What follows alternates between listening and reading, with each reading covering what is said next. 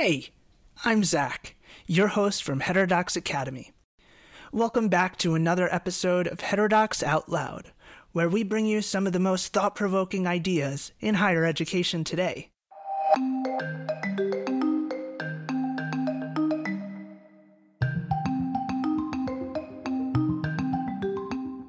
Political polarization has become a defining feature of modern American social, political, and academic life.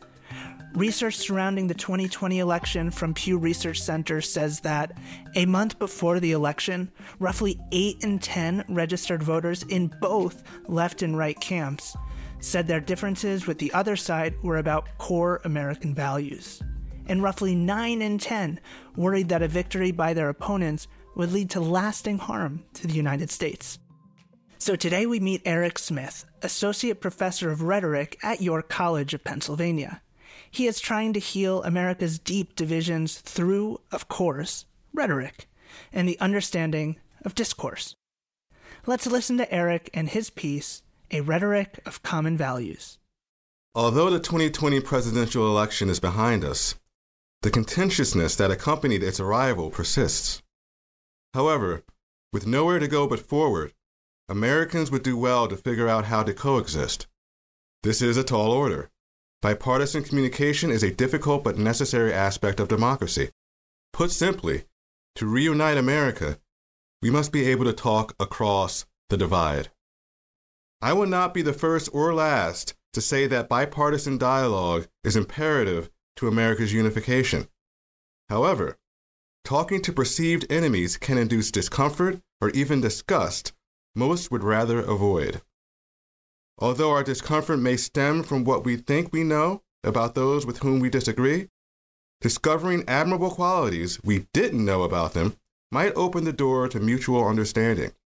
In the process, we may discover similarities where we previously only saw differences.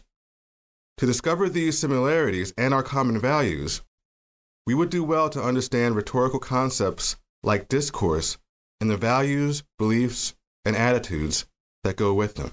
First, on discourse. As a rhetorician who studies the unifying potential of language, I see the first step toward recognizing common values as the acknowledgement of the social-linguistic concept of discourse, spelled with a capital D, to distinguish it from more common understandings of discourse as conversation. Discourses are described by linguist James G. in Literacy, Discourse, and Linguistics as, quote, ways of being in the world, or forms of life which integrate words, acts, values, beliefs, attitudes, social identities, as well as gestures, glances, body position, and clothes, end quote. For example, the discourse of traditional academia, which involves an emphasis on objectivity, precision, formal argument, and an acknowledgement of counter-arguments, may not go over well in a dive bar, in which the discourse not only de-emphasizes such aspects, but frowns upon the pulling of rank. For example, my earlier as a rhetorician statement wouldn't fly. One would do well to know the preferred discourse of a context before attempting to interact. In addition to their relevance to us as individuals, discourses can describe the preferences of whole communities. Each of us is born into a discourse that ultimately shapes us into the people we become, providing us with the appropriate social roles that others within the discourse community will recognize and ideally accept. When we do not recognize others' social roles, as in how they fit into the discourse to which the person abides, we see strangers and outsiders. So, what we consider normal, good, or right depends on the discourse in which we are raised. The fact that a person who may seem crazy within the confines of one discourse may be considered quite normal in the confines of another suggests people we deem abnormal may just be abiding by a different normal from the one we prefer. Recognizing the existence of different discourses is important, but insufficient. We must work to find similarities across those differences. So let's look at values, beliefs, and attitudes. Based on G's definition, a discourse, with a capital D, consists of a set of, quote, values, beliefs, and attitudes, unquote. Those three features may serve as the best bridge between discourses. Often, they share values, beliefs, and attitudes, but differ in the emphasis each discourse puts on them. For example, most people, regardless of their respective discourse communities, embrace values like honesty and loyalty, but a discourse may put more emphasis on one than another. For instance, let's say a friend confesses to you that he robbed a bank. If you put more emphasis on loyalty, you will keep your friend's secret and hope that he does not get caught. However, if you put more emphasis on honesty, you may feel obligated to report your friend to the authorities. Both values are good, but they can bump up against each other in certain instances. If we apply this understanding to discourse communities as a whole, we can see how people can interpret the same phenomena differently. Athletes kneeling during the national anthem is appalling to those who embrace what moral foundations theorists would call the values of loyalty and authority, but endearing to those emphasizing values of care and fairness. Both parties may agree that all those values are good, but some are embraced more than others. But so what? Knowing that different discourses exist and that similar values between discourse communities can be emphasized differently doesn't solve the problem of communicative conscientiousness. In order to use these realizations to alleviate societal contentions, we must use our similarities as a foundation for conversation. The philosopher Kenneth Burke used the term identification to describe how to make the best of shared values and promote a sense of commonality. Burke writes that you can persuade a person, quote, only insofar as you can talk his language by speech, gesture, tonality, order, image, attitude, idea, identifying your ways with his, unquote. Put simply, the more one can highlight shared interest, the more likely one is to dialogue effectively. How might this look?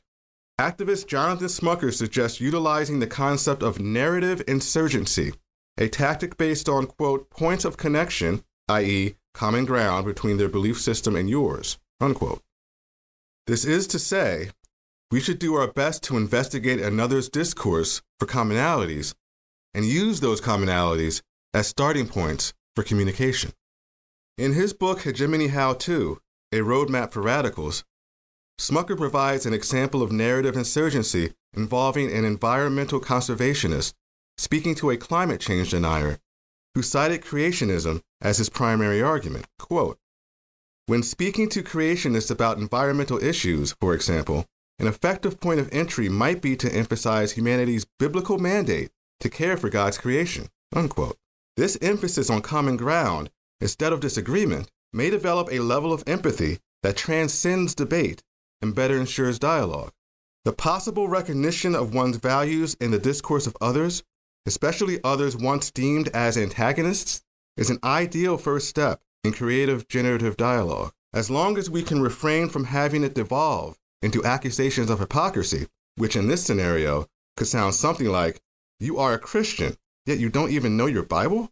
The narrative insurgency tactic has potential. To sum up, discourse shapes who we are and how we see the world.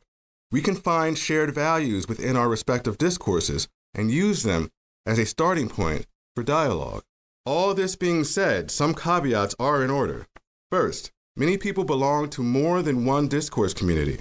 For example, someone could belong to a mixed martial arts club and a pacifist club at the same time, two seemingly disparate groups. What's more, context will determine which discourse community is relevant at a given time. We must not judge the pacifist as a mixed martial artist while he participates in nonviolent protest. Second, I want to be clear that promoting a mode of communication based on commonalities does not mean we should try to ignore differences. Differences enhance diversity, which, in turn, enhances our ability to innovate and move forward in productive ways. Approaching a problem from a range of perspectives provides more viewpoints to choose from or even synthesize, therefore increasing the possibility of finding effective solutions. Ultimately, our goal should be to advance society in ways beneficial to all. Communication is imperative to such goals, and acknowledging shared values can help put us on the right track. This will not be easy, but it doesn't really have to be. It only has to be productive. Erec Smith. For more about political polarization from a heterodox perspective, check out our political polarization resource guide at heterodoxacademy.org. Thanks, as always, to Richard at Davies Content, who produced our podcast. This is Heterodox Out Loud. I'm Zach. Thanks for tuning in.